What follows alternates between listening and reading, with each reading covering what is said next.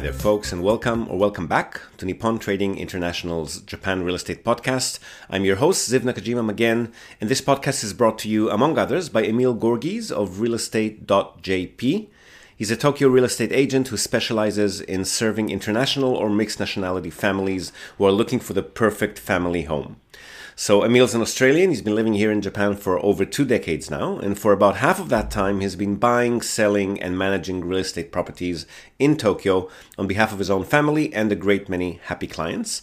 And he also acts as a mortgage broker on behalf of his clients. So he's got dedicated loan officers in many of the Japanese mega banks. And if you're a regular listener of the podcast, you probably already know him from our JREP, the Japan Real Estate Experts Panel sessions, which means that you're already aware of the fact that the man is an absolute fountain of wisdom on all things related to real estate in Japan, and in particular to family homes, the greater Tokyo metropolitan area, and mortgages. And most importantly, he's incredibly generous with his time and advice, which he's more than happy to provide at no cost or commitment to anyone asking. So if you've been thinking about buying your home in Tokyo, but you've been sitting on the fence for a while, or you just want to have a chat in English with a real expert, drop him a line on sales@realestate.jp. Hit him up today and start exploring your options. All right, so for today's episode, this is an audio-only recording of a call with a new potential client from Singapore who's already invested in other locations around the world, and he's now looking to expand to Japan, mainly for diversification purposes. So we talk about a huge range of topics, all related to property investment market here, from basics like cash flow and potential growth, taxes, including income tax and various claimable deductions like purchase cost depreciation, withholding tax, property tax, and limitations on non-resident buyers, prices and yields in various locations, property profiles, advantages and disadvantages of each of those profiles as investment real estate, what is a good and or reasonable amount to invest and why, viewings and gauging the interior condition of tenanted properties, which is not that simple in Japan, tenant profiles, property management, reselling properties that are held, and much, much more. And then we also talk about our own services, how they work, how much they cost, and the ability to conduct the entire process remotely without having to visit Japan at any stage. So a really good, thorough conversation, which should be interesting for anyone considering investing here for the first time, and probably even for those already invested here to one degree or another. Enjoy the chat, and I'll see you again on the other side. Okay, so let me just browse down through your email so I can refresh my memory. Or do you want to give me a background again? Yeah, so basically I'm just looking at diversifying my portfolio of properties in Singapore and also in Malaysia. So I'm looking at Japan as a possible way to diversify as well. And thank you for your podcast. I've listened to a lot of the interviews that you have done. Thank you. I appreciate that. A little bit of a flavor of Japan, but I think nothing beats hearing from you personally, right? So maybe I just share my goal. I heard you talk about like the net yield in Japan or in certain areas that you mentioned could even go up to like 7 and 8%. I think that was interesting because in Singapore, we generally get about maybe 2 or 3%. Yeah, I think right? You might have been listening to some older episodes because these days, if we get 7%, we're very happy. Normally, the top we'll see is 6 and a bit. Yeah. I see. No, 6 and a bit is still great, right? It's still way better than and obviously, that's not going to be central Tokyo. We exchange that for capital gains. Sorry? Yeah. So yeah.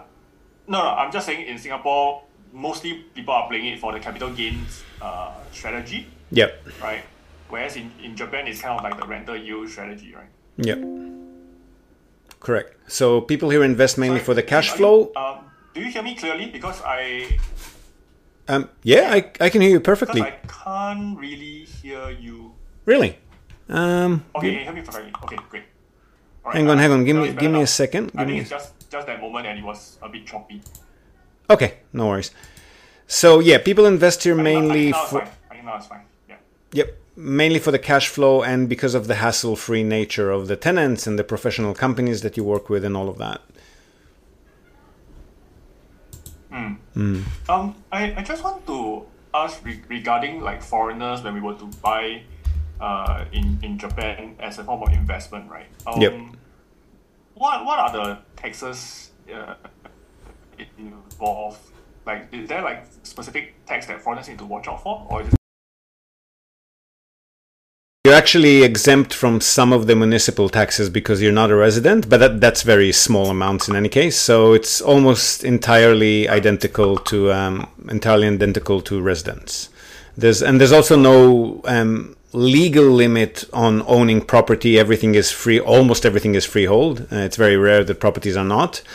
There's no limit on foreigners purchasing properties. It's just practically on the ground. It's difficult for the Japanese entities to deal with foreigners because a lot of them have never done that before. Right. Okay. And in terms of loans, I remember you mentioning that for foreigners it's almost impossible. Is that still the case in Japan? Well, UOB actually in Singapore are now offering individual investment loans. Right. Oh, okay. For Japanese properties. For Japanese properties, but strictly for investment and only in Tokyo, Osaka, Fukuoka, and Kyoto, as far as I remember. Good enough for me, I guess. Yeah, right? Okay. If you reply to our last email and remind me, I'll send you a copy of their product brochure. All right. Thank you. Let me ask a bit more about the taxes, because that was something that when I search on the internet, I get very different answers. So, okay, is there an income tax on the rental? There is once you get to 485,000 yen net per year. So after you've claimed all of your purchase costs, your management costs, if your portfolio is still generating beyond that in taxable income, that's when income tax kicks in. But it's quite low. It's 5%, I think, from memory, until you reach about 2 million yen a year, and then it goes to 10%. Right. Oh, it's only 5%, because I saw on some website it says there's a withholding tax of like 20% or something. Yeah, but withholding tax you get back when you file your taxes. It's not a real tax. Oh, it's not a real tax. Okay. Yeah, I mean, it is a real tax in the sense that it's being charged, but next year when you file your income tax statement, then you get a refund for that. Oh, so upfront you will give 20%, then later on they will return you, say, 15% of it. In some cases, it really depends who the seller of the property is and who your tenant is. Commercial sellers and commercial tenants are a bit more aware of the law, because it's the one collecting the income from the foreigner that is mandated to report it and withhold the tax. So it's not like something that you have to do. It's something that they might be aware of and would therefore withhold it and report it to the tax department. So if you happen to buy a property, for example, from a real estate agency that owning and selling the property themselves, then they might charge. Sorry, that's a purchase. That's when you sell a property. Sorry, pardon me. Backtrack. That's capital gains tax, right? When you're selling a property and you're receiving an income from a Japanese commercial entity, that's when they might withhold the tax, and then you can claim it back from the tax department the next year once you file your taxes. And the same goes for tenants. If your tenant is a commercial entity, like sometimes you're going to have a company renting a property from you, then they are usually aware of the fact that they need to charge withholding tax because you're a non-resident landlord. In which case they will withhold tax from the rental income, and again, when you file your taxes the next year, you'll claim that back. Okay. Withholding tax is basically designed to prevent foreigners from running off with the money without paying their taxes. As long as you're filing your taxes, it all comes back to you. Right. Okay. So it really doesn't matter if I rent it to a private citizen or a company. It's just the way the tax is being collected. Well, yes, except that, for example, let's say you just own 2 tiny properties and you're under the reporting threshold. So you wouldn't have to hire an accountant and file a tax return, but if somebody withheld tax from you, then you would have to hire an accountant and file a tax return just to get it back. So it could be a few $100 extra a year that you'd have to pay just to get it back. Okay. But that's only for small portfolios. If you've got a portfolio of, sufficient enough income that you're filing your taxes anyway, then no, it doesn't make a difference. I mean, it makes a difference in cash flow because you'll get it back a year later, but in the bottom line, no, it doesn't make. You still need an accountant anyway. Correct. Okay. For purchasing for foreigners purchasing property in Japan, I know you talked about like mostly apartments, and I think in fact in one of your episodes you mentioned that buying houses on land itself, it wasn't really recommended. For investment, it's not recommended. If you're planning to do something else with a property, that's entirely a different matter. Yeah. Right. Why is it not recommended for investment? For two reasons. One is that houses in Japan are usually, unless it's a very custom-made house, but normally they're made from very flimsy materials. Yeah. They're not really built to last. So once they hit 20 or 25 years, maintenance costs rise significantly. Right. And the other reason is that Japan being Japan, the population being what it is, with families shrinking in size and most of them having, one or two children at most, it's just easier to find single or couple with toddler tenants than it is to find a tenant who actually wants to rent a family-sized property. Right. So they wouldn't rent like a 3DK, 4DK kind of type. They do, but it's a lot easier and faster to find smaller footprint tenants, if you will. Right. But having said that, there are advantages to having a family tenant because they stay longer and they take better care of the property compared to some of the singles, especially if you've got like an old, destitute man who just sits there and smokes all day, which often happens in Japan. Then the property is not going to be in very good condition once they move out or pass away. Whereas with families, they tend to take better care of a property. Right. And they stay longer. Your typical single or couple will stay in place an average of somewhere between 4 to 5 years. Families usually 8, 10, even more. Okay. Because for me, I come from the background whereby whenever we talk about buying property, if you can buy a land, then it's a lot more valuable because at the end of the day, you can kind of renovate the place or even rebuild the house. Would that be something that you would recommend for investment? Yeah, that's true in Japan as well. But most of our customers, to be honest, are not really looking for mental bandwidth consuming creative strategies of being flexible with the types of rentals and constructing this and demolishing that. They're looking for something that's turnkey and they can collect the income easily and smoothly every month.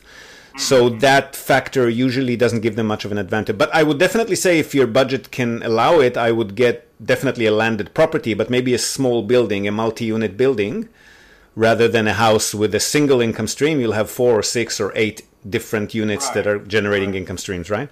And they're a lot cheaper than most people think in Japan. They start at about 35, 40 million yen. A whole building? A whole building. Million. Correct. That's like a one-bedroom apartment in Singapore, I know. That's $350 US dollars. 350K, sorry, 350K. 33 at current rates, it's even crazier. It's about 300,000 starts at. Yeah, 300,000. Wow. Yeah. Okay.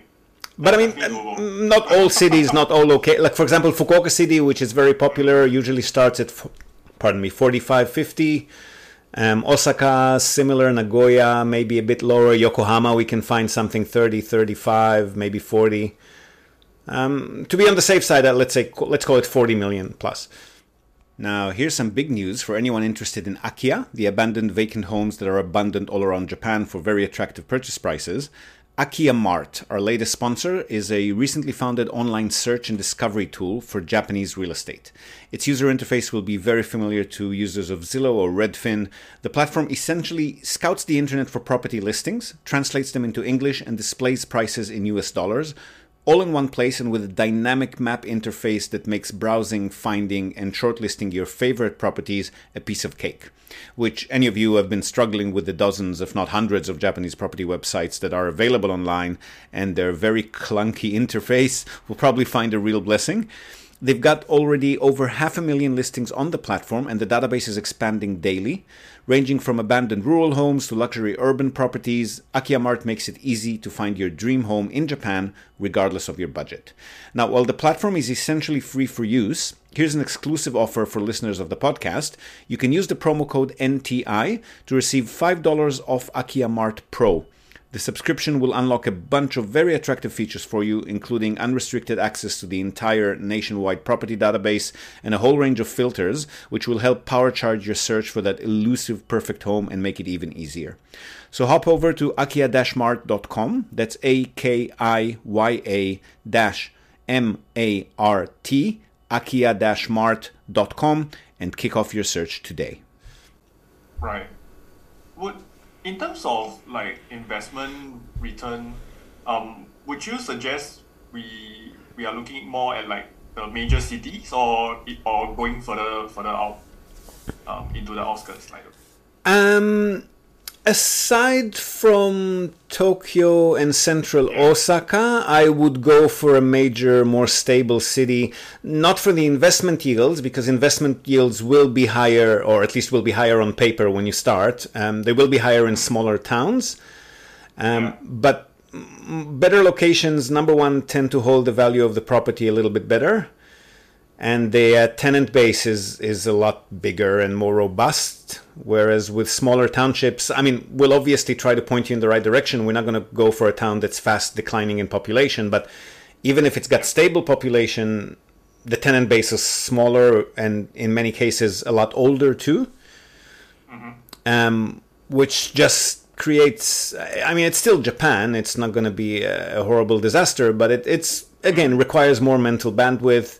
You occasionally, I mean, the less central the property is and the older it is, the more that you have rent wars starting. So whenever you have a vacancy, you have to check how many newer buildings are offering similar rents, and then you have to reduce your rent. So it kind of becomes a bit of a race to the bottom. Whereas if you're investing in a safe and stable and central location in a larger city, your yield would be lower, but it would hold that yield a lot better over time. It doesn't fluctuate as much. I see. So for large cities, what kind of yield are we looking at, like compared to, let's say, the rural part of the country? It's probably the difference between 4.5% to 5.5%, whereas with smaller townships we'd get 6 to 7 if we're lucky. Okay. If it's Tokyo, though, it's more like Singapore, like 2, 3 and a bit percent. 2, 3. Central Osaka, similar, maybe 4% if you're lucky. But suburban Osaka, Kobe, Yokohama is Japan's second biggest city, for example, and yields are still very high there. Yeah. I have a weird question. I don't know whether it makes sense, right? Because I keep hearing this thing about Japan being the property doesn't appreciate, right? It kind of just stays the same price for the last. The structures don't appreciate. Land in central areas definitely appreciate. Yeah. So apparently, like before COVID, the prices had kind of stayed stagnant for quite a long time. Right? Not really. They started. Really. They hit bottom at the end of 2012, and since 2013, they definitely have been rising in all major cities. The only outlier is Nagoya, where COVID definitely took a hit, so prices there are lower at the moment. But all of the other big cities have definitely been. Tokyo is past where it's been pre-bubble days. Exactly. So I'll and it's not like structures actually appreciate in other countries. It's always just the land. No. A building is not worth more as it gets older. Yeah. So would that hamper or change your decision between investing in apartments versus buying a property with land? Well, first of all, apartments do come with land. They come with a portion of the land. So it's chopped up between all unit owners, but they do gain in value when the location does well. The bigger the land, obviously, the more you stand to gain if and when things improve. But then we're going back to the speculative discussion. Japan has been doing all right in the last 10 years, but 25 years before that, it was deflationary, right? So we personally, I mean, if you twist our arm, we'll buy whatever you tell us to, but we personally would prefer to direct our customers to focus more on cash flow than potential growth. Right. So if any growth or capital gains is like a bonus rather than something you should expect. Exactly. And you can invest in cities that have been doing well when the economy does well. So, for example, instead of Tokyo or Osaka, you invest in Kobe or Fukuoka. Those are still locations that do very well when the economy does well, but they're not inflated like Tokyo and Osaka. Right. I love Fukuoka. When I visit, I always find Fukuoka as a better place to stay, not so crowded, and the prices are not so high as well. It's definitely the best city I've lived in. I'm biased. You're still in Fukuoka right now, right? Yeah. We've been here for 11 years now. Right. Okay. So I wanted to ask regarding the service that you provide, because for myself, like you say, I don't think I want something that takes up a lot of brain space. So I read your document briefly before our call. I apologize. Right. Yeah, right. So in terms of like working with the agent, or even like receiving the rental, is there anything that you are not providing within your service that the investors have to do it ourselves? Well, we're not accountants, so we'll put you in touch with an accountant and we can provide the accountant with all the documentation that they need to do their work, but we're not going to be the ones doing that. That's a separate payment. If you need any legal litigations, court evictions, there might be lawyer fees involved, just stuff that we're not certified to do. For other things that are not directly related to property, but customers sometimes ask us for, I've recently established another company, so there's stuff that we'll be able to do even if it's not directly related to property, just not under NTI. It will be under a different company. But anything related to, I mean, we're not the ones doing the property management ourselves. We utilize third-party property managers, so that's a separate charge. And we are not the real estate agent. We work with real estate agent. So really all of our work is sourced through third parties. We're just a single point of contact in English for the customer. Right, I understand. But there's a bunch, I mean, there's building management companies, renovation companies, property managers, real estate agent, insurer, tax, all of the third parties, we channel it for you, but we're not the ones doing it ourselves. Right, I understand. So with all the other third parties like property management, I'm just thinking about the ongoing costs, right? So the property management, the agent fee, roughly how many percent of the rent it would be? So you will add up to are we talking about the purchase or the ongoing management? Which one? Maybe both. Okay, well, so for purchase, it varies depending on the price of the property. The pricier it is, the less it ends up being percentage-wise. So assume something between, let's say, 10 to 13% for those small buildings, or let's say for anything above 20-25 million yen. And less then than 25 million yen. above, yeah, and then above, and then the percentage goes up as you go down in price. So, for example, the cheapest properties could come with 20 or even a bit more percent purchase costs. 20, okay. Right. The cheapest properties, and then once you reach about 10 million yen, it becomes something like 17, 18%, and again, all the way down to 10, 13 or so. Okay. And that's composed of the realtor fee, which is, again, varies depending on the price, but somewhere between 3 to 5%. Our fee, which is 3 to 5%. The purchase tax, which is varies again, but between 1.5 to 2.5%. And legal and registration, which is normally between 1 to 4%. And again, the higher the price, the lower the percentage it'll be. Okay, got it. All right. And for management, management. Yeah, so if you're buying a condo unit, building fees can vary a lot. So depending on how old and how fancy the building is, it could be anywhere from 30% to 50% of the gross rental income. Wow. I mean, a luxury property, for example, might net you, I don't know, $2,000, $2,500 a month, but you'll be paying $500 a month in building fees, right? Wow. For instance. But the cheaper, older properties, which are usually the cash cows, that would normally be somewhere between 10 to 20% for building fees. 20%. Property managers charge 4 or 5%, depending on location, depending on whether it's a single unit or a building. 4 or 5%, okay. We charge essentially 2% at some level, but we do have a minimum of 3,000 yen or so. Okay.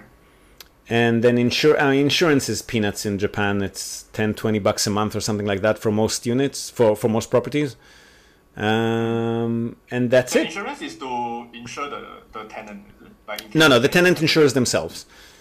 Oh, the tenant insures. The tenants take out their own policy for their physical well-being and their belongings. We are insuring the interior of the property in case of a condo unit, or the entire structure in case of a standalone property. Okay. So if let's say we were looking at around like 500K to 600K, how would you propose for an investor to invest in Japan? Would it be US? Many of the small cash, US dollars, many of the small cash cow that you mentioned, or I've heard in some of your podcasts whereby you say just buy like a few, maybe it's like close to 200K each. So maybe three of those. For 500K, that's already good enough to purchase a building. I would definitely advise that because because then again, you get the larger land plot and you get the flexibility of being able to do not everything, but almost everything you want with it down the track. You're not going to be a lot of hassle to manage a building, or no? The property managers do their job well. It wouldn't be. I mean, managing 4 doors in the same building or 4 separate doors all over the country. I mean, it's a hassle for us actually with the smaller ones because we have to deal with different property managers. But from your perspective, it's not going to be different. I mean, there are more unexpected things with the building because there's nobody collecting reserve funds and taking care of the structure. Then everything that happens to the building, everything that needs to be done is on you. So financially, it can be a little bit less stable on an ongoing basis because you suddenly have to do the roof or you suddenly have to clean up the exterior, stuff that you just don't need to think about with a condo unit, right? But otherwise, it's definitely not more of a hassle, and you get the flexibility. So if you can be disciplined enough to put, let's say, I don't know, 10% of your income aside, then that should cover any repairs or renovations that you'll need to do. I have a friend who is also interested. I mean, I'm just asking as well. How about, let's say, like a lower budget, let's say, maybe just like 100K to start with, right? That's one investment unit, or 2 if you want to go really, I mean, it's Japan, it's not ghetto, but really low income, small town, then maybe 2 investment units. Yeah. Would those be hard to resell in the future? Like, no, it's a very liquid market. It's a very liquid market. It's the world's second biggest market, second only to the US. So if the property is priced properly, we've never had them stand on the market for more than 2-3 months. Right. Okay. So even if it's what would be the smallest quantum be like 50K?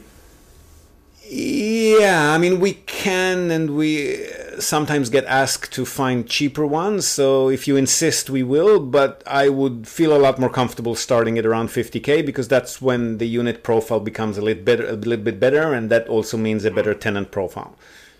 Right. Okay. Understood. So better tenant profile. Okay. Yeah. I mean, again, it's Japan. They're not going to be deadbeats and criminals and run drug labs or damage the property intentionally. But still, they could be destitute pensioners with nobody to take care of them. They could be entry level, shift workers, convenience store workers, people that could occasionally have some payment issues, not as much as in other countries, but still. Okay. And higher turnover as well. So above 50K would be like a sweet spot to start with.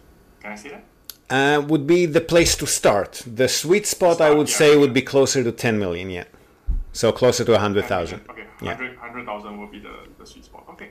I mean, for cash flow, if you want safe and stable and you don't mind the lower yield, then, bigger, more pricey is better because, again, it's more, you're going to attract tenants that are going to have less issues. That's all. Right. But then yield does tend to drop quite significantly above about 10, 12 million.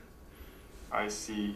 In terms of capital gains, do you think such properties like the 50K and the 100K properties will ever appreciate, or is really just a cash cow strategy? Our customers have gained some when they sold these properties if they're very centrally located. So, for example, one of the oldest building that we still manage, just because we helped customers purchase there when we started, so about 12 years ago. We wouldn't touch it now because it's getting close to 50 years old.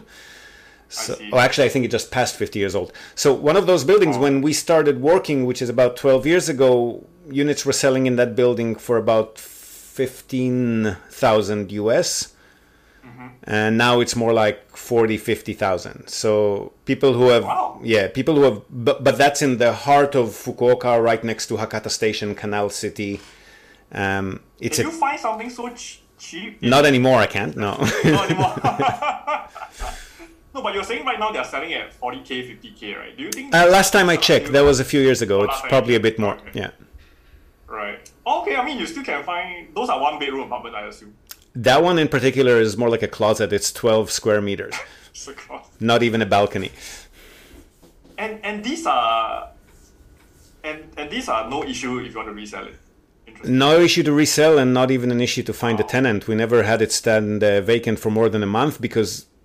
there's always people who want to live in that spot, regardless of the size of the property or how old it is. And the building, because this is, I mean, when you think about a building like that in Japan, you can imagine that nobody who can afford to buy these units will ever want to live in them, obviously.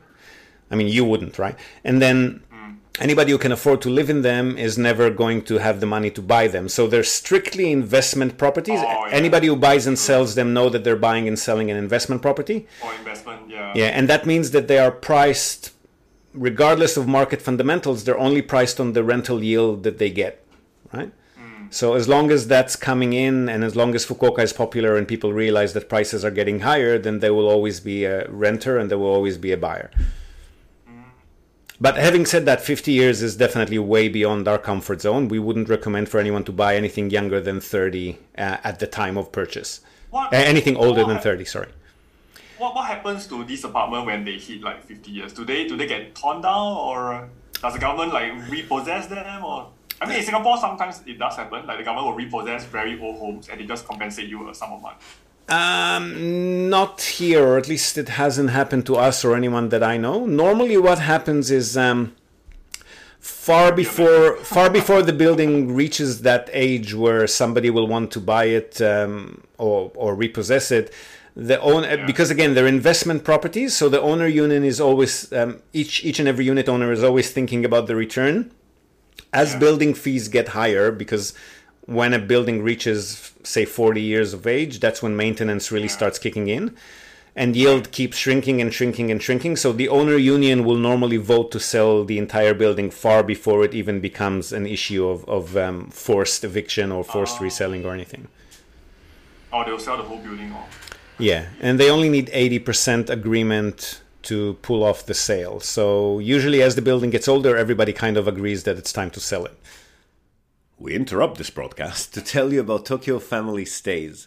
They're a short-term rentals company in Tokyo, and they offer a home away from home experience, which is just perfect for remote working, quarantining, if that's still a thing, or if you just need somewhere quiet to get away from the world. They offer a variety of options for families, corporate relocations, or even if you're simply transitioning between homes in Tokyo. The properties are super comfortable, tastefully furnished, fully equipped with all amenities, and they accommodate up to 10 people. So really the only thing you'll need to bring with you is your toothbrush and maybe a change of clothes.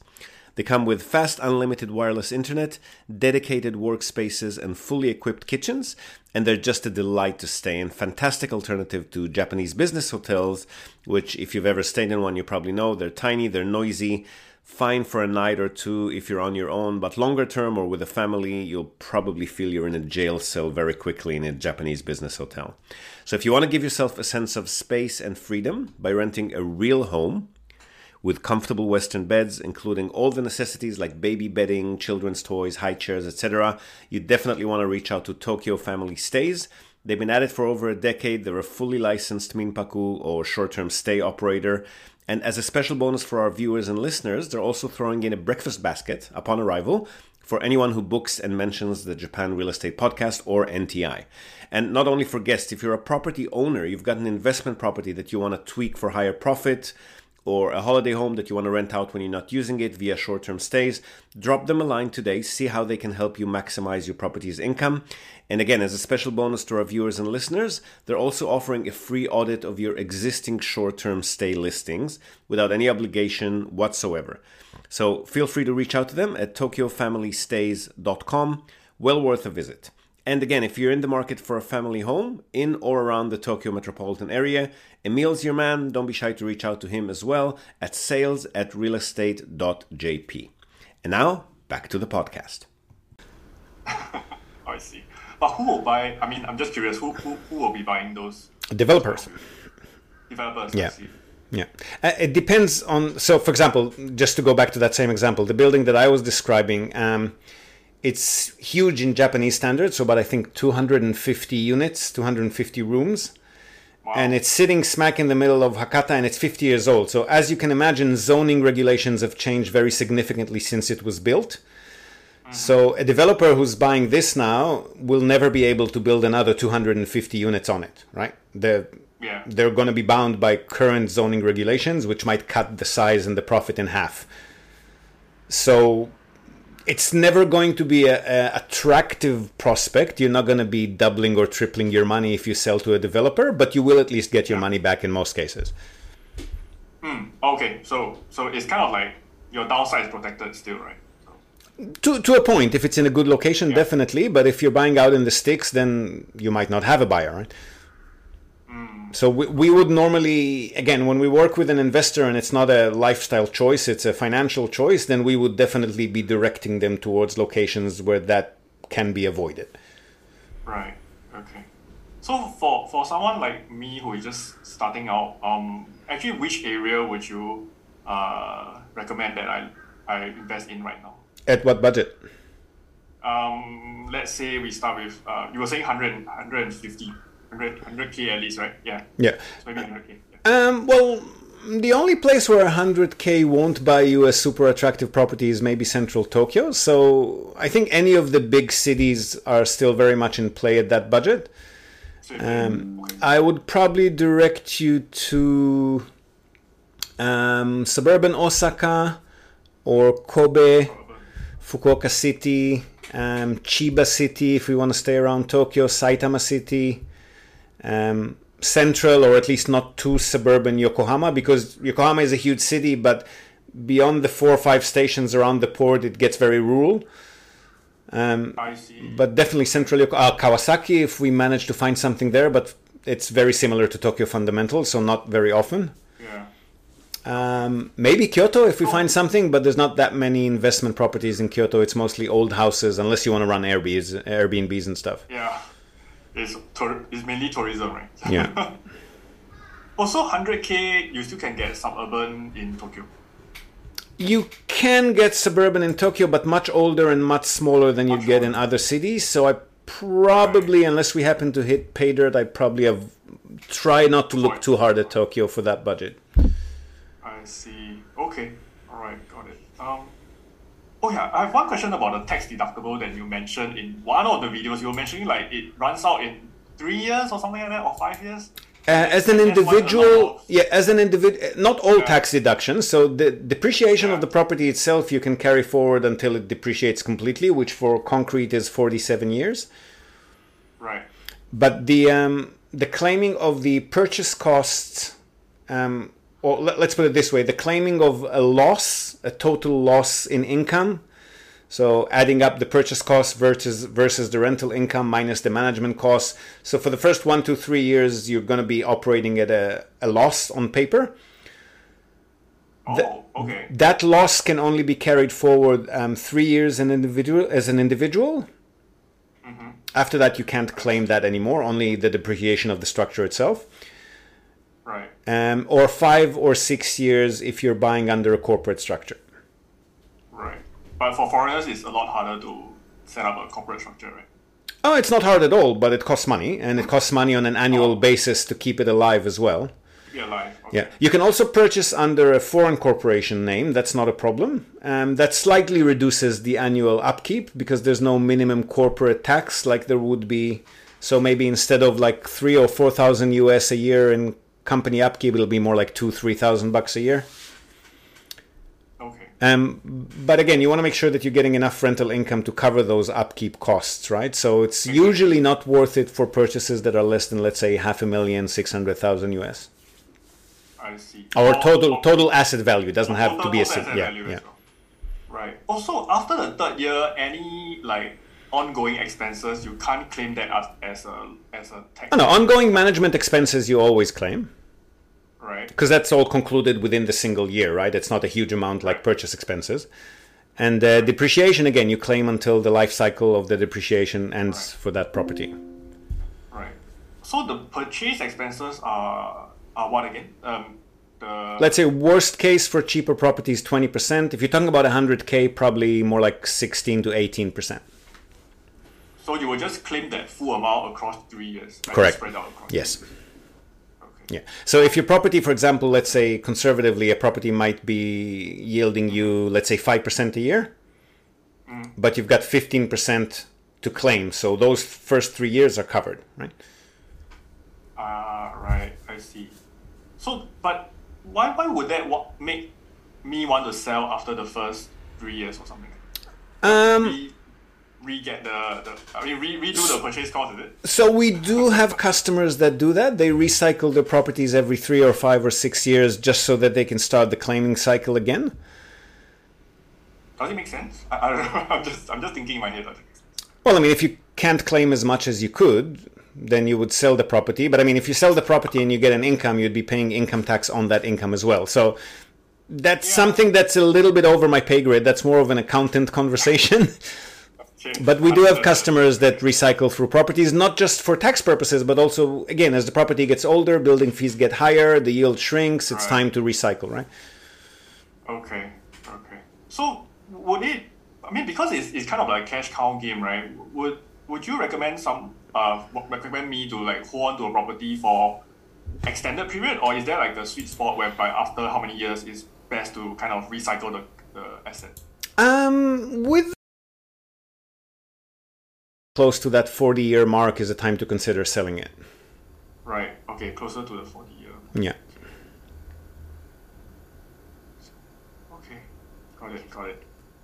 But just because, again, you want to avoid shrinking yields, and also other investors who will be buying the property from you have the same sort of calculation in mind, so they'll want to see a lower price.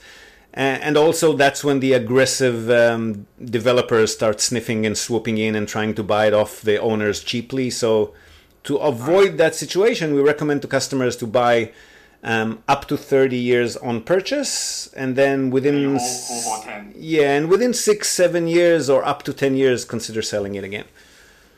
Right. But I mean, look, some of them are really such good income drivers that many owners just don't mind riding it till it drops kind of thing, and then just getting rid of it for whatever peanuts they can, because it more than paid for itself in, let's say, the 20 years that they've been holding it, right?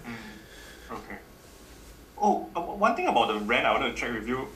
You were saying that it's almost impossible to raise rent in Japan. Is that correct? Has been to date, yes, in our experience, except very, very central locations, and even then only by $10-20 a month, not more. Even, let's say, if you change the tenant, or like, let's say the tenant leaves. Yeah, often when you change the tenant, you'll actually be reducing the rent, because number one, you might have a tenant who moved in bubble days, and they don't like to negotiate rent in Japan. That's considered conflict, so they just keep paying it. But actually, based on current salaries and current cost of living, you should be charging a lot less. And also, the building gets older, there's more competition from newer buildings in the area, so again, a race to the bottom with the rent kind of starts. You definitely are not raising the rent in the vast majority of cases. Wow, okay. And that's why as the prices goes up, the yield starts to drop for many areas. Correct, yeah. Because the purchase price goes up, but the rent only goes up slightly at best, right? Yeah. Exactly. Wow, that's interesting. Because in Singapore, the rent has gone up even more than the price has gone up. I wish we could do that. But still, we are at 3.5% in Singapore, so... Yeah. And that's like your best case scenario. Well, I mean, you're in the same boat. I mean, the numbers are bigger, but it's still, the rents are going up, yes, but the purchase price is really going up in Singapore, right? Similar to Hong Kong. Right. Yeah. Okay. So, sorry, my Zoom is the free version, so in 2.5 minutes, if it runs out, we'll just jump back in again. Oh yeah, no worries. Actually, I think I've got pretty much what I wanted to ask. Maybe just the last thing. If I were to purchase a property with you or your company, do I need to make a trip down to Japan? Nope.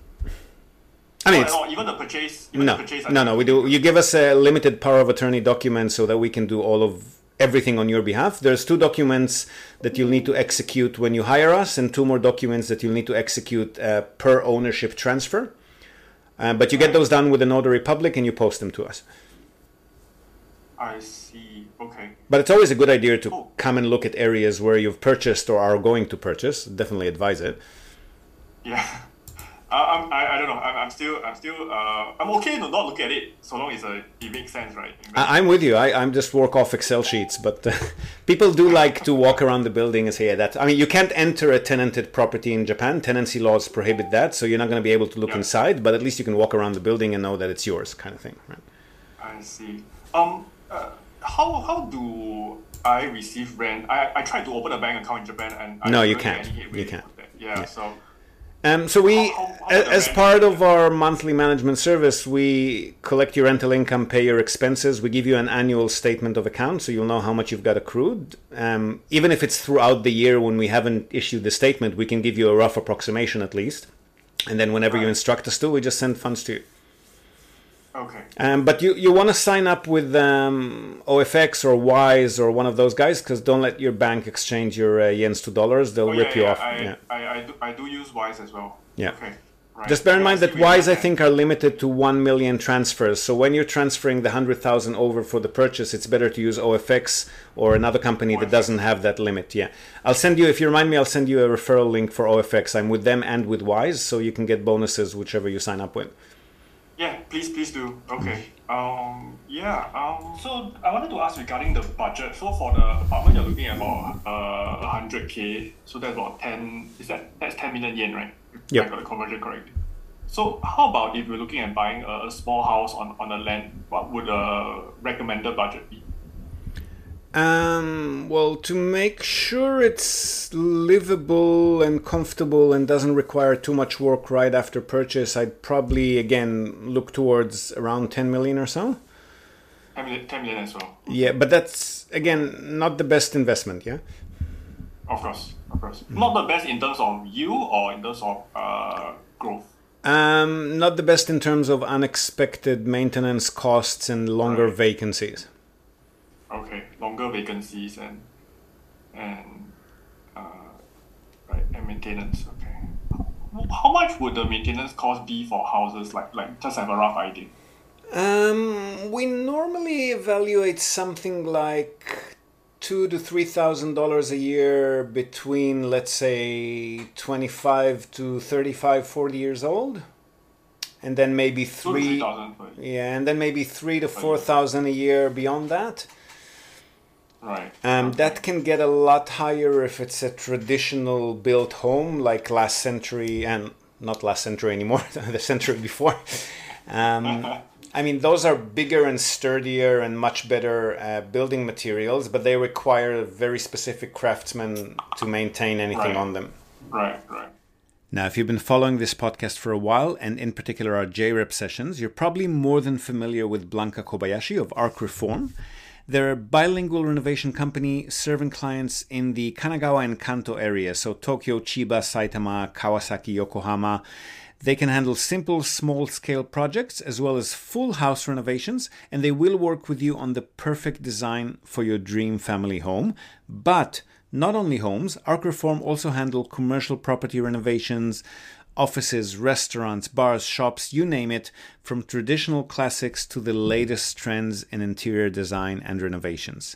So you want to email them for a free consultation and quote at info@arcreform.com. That's ARK reform, all one word, .com, and give your home or commercial space the love and care that it deserves. When you buy over apartments or homes, is it likely that there will be some kind of renovation needed, like just to refurbish the place to ready for rental? So when you're buying a vacant property, that's usually going to be after a renovation. Oh, they would have renovated it already. Normally, they would be sold renovated, unless it's like a really cheap bargain deal that somebody just wants to get rid of. We sold a few units unrenovated, but mostly we'd renovate them before we sell them just to get a better price and more interest. If you're buying tenanted, then it's obviously, again, nobody can enter a tenanted unit to inspect it, so we're going off what we assume is the condition, and we can sort of assess that based on the length of the tenancy and the tenant profile. Right. So again, if it's an older man who's been living there for 15 years, we know there's going to be a very big renovation bill. And if it's a young couple who just moved in 2 years ago, now have a baby and move out, that's probably going to be very light. Yeah. I see. Do you have contacts or any recommended contractors that can help with that? Like if let's say renovation is needed? We do in each particular city. It's not the same company, but yeah, in each city we work with different companies. A lot of the time it'll be, if we have a good property manager in that city, then they would have good recommended companies that they regularly work with. If we don't like the prices, then we'll just get a second opinion and make them work with somebody else, same as you do anywhere. Right. Okay. So the renovation will be managed by you or the property management company?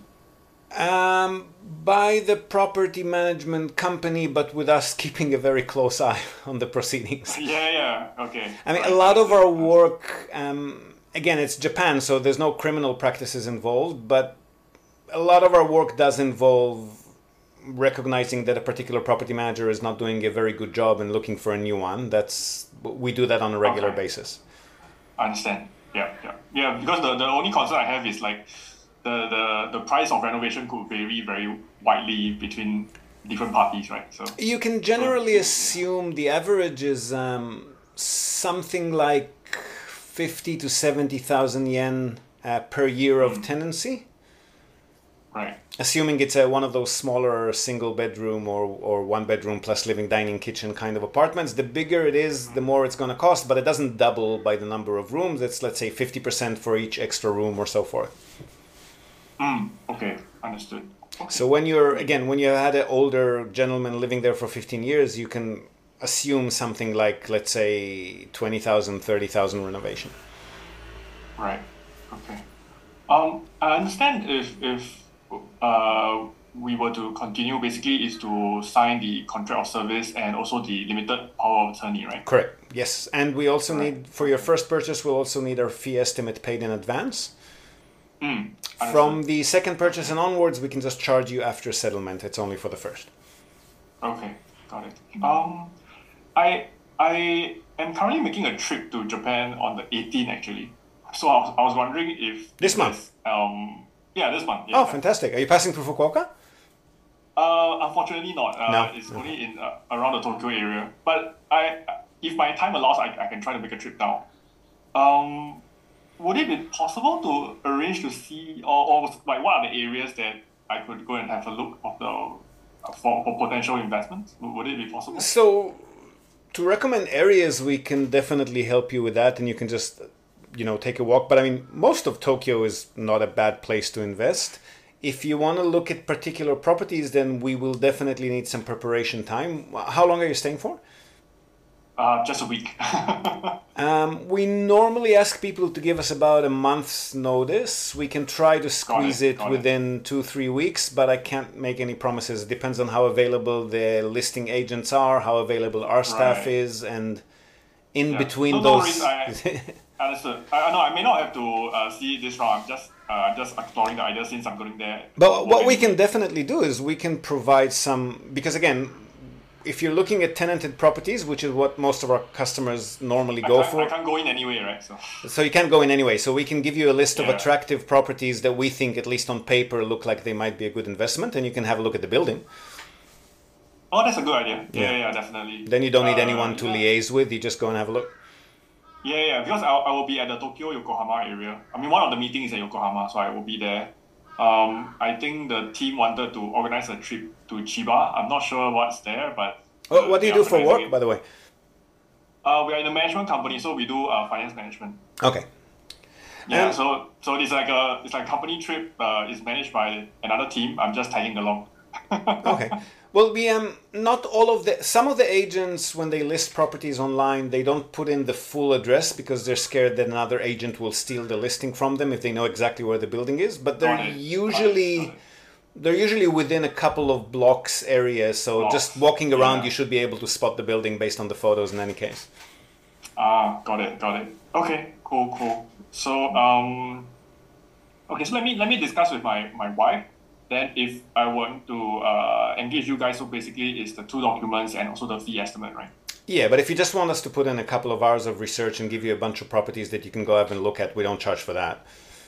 Oh, that's great. I mean, I really appreciate it. That's not a problem. We can do that anytime before you engage us. If you want to go beyond that 2-hour research, start making offers, contacting listing sellers and so forth, then we need to be engaged.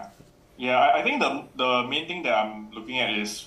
Because I don't speak the language, so it's great that you could help us to kind of do a lot of translation and the link up and even like the negotiation. Even though I think in Japan, negotiation is not really something that people do, right? So not much, no.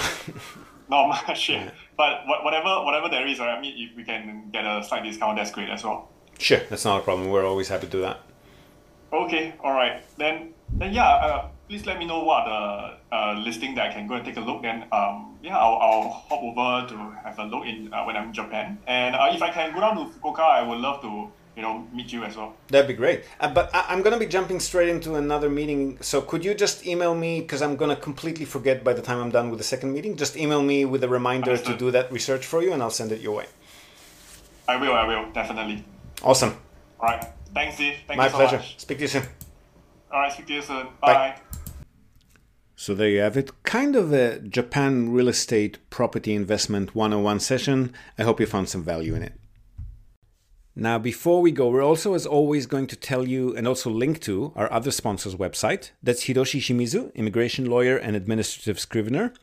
If you're thinking about moving here on a more permanent basis, or you're already in Japan on some sort of a temporary visa and you want to switch to a longer term or permanent one, or if you're considering setting up a local company or a branch office of a foreign company and you've got any sort of business or visa related inquiries, or even if you just want to find out what your options are on any of these topics, feel free to contact Hiroshi Shimizu. You can find him at japanimmigrationexperts.com, and he can help you set up a company, apply for any kind of visa, or just provide you with the best advice and extremely affordable consultation related to these topics. And he's already done that for many of our listeners. So feel free to reach out to him. Again, that's japanimmigrationexperts.com, and you'll be well on your way. And that's it from us for today, folks. Hope you've enjoyed this episode of the Japan Real Estate Podcast. Do share it with your networks, and please let us know what you think. So leave us a short rating or review on the iTunes Store, on Spotify, or just drop us a line in the comment section of wherever you might have found this episode. We love hearing from you. Hope to have you with us again next time, and until then, have a great day or night ahead. Yoroshiku.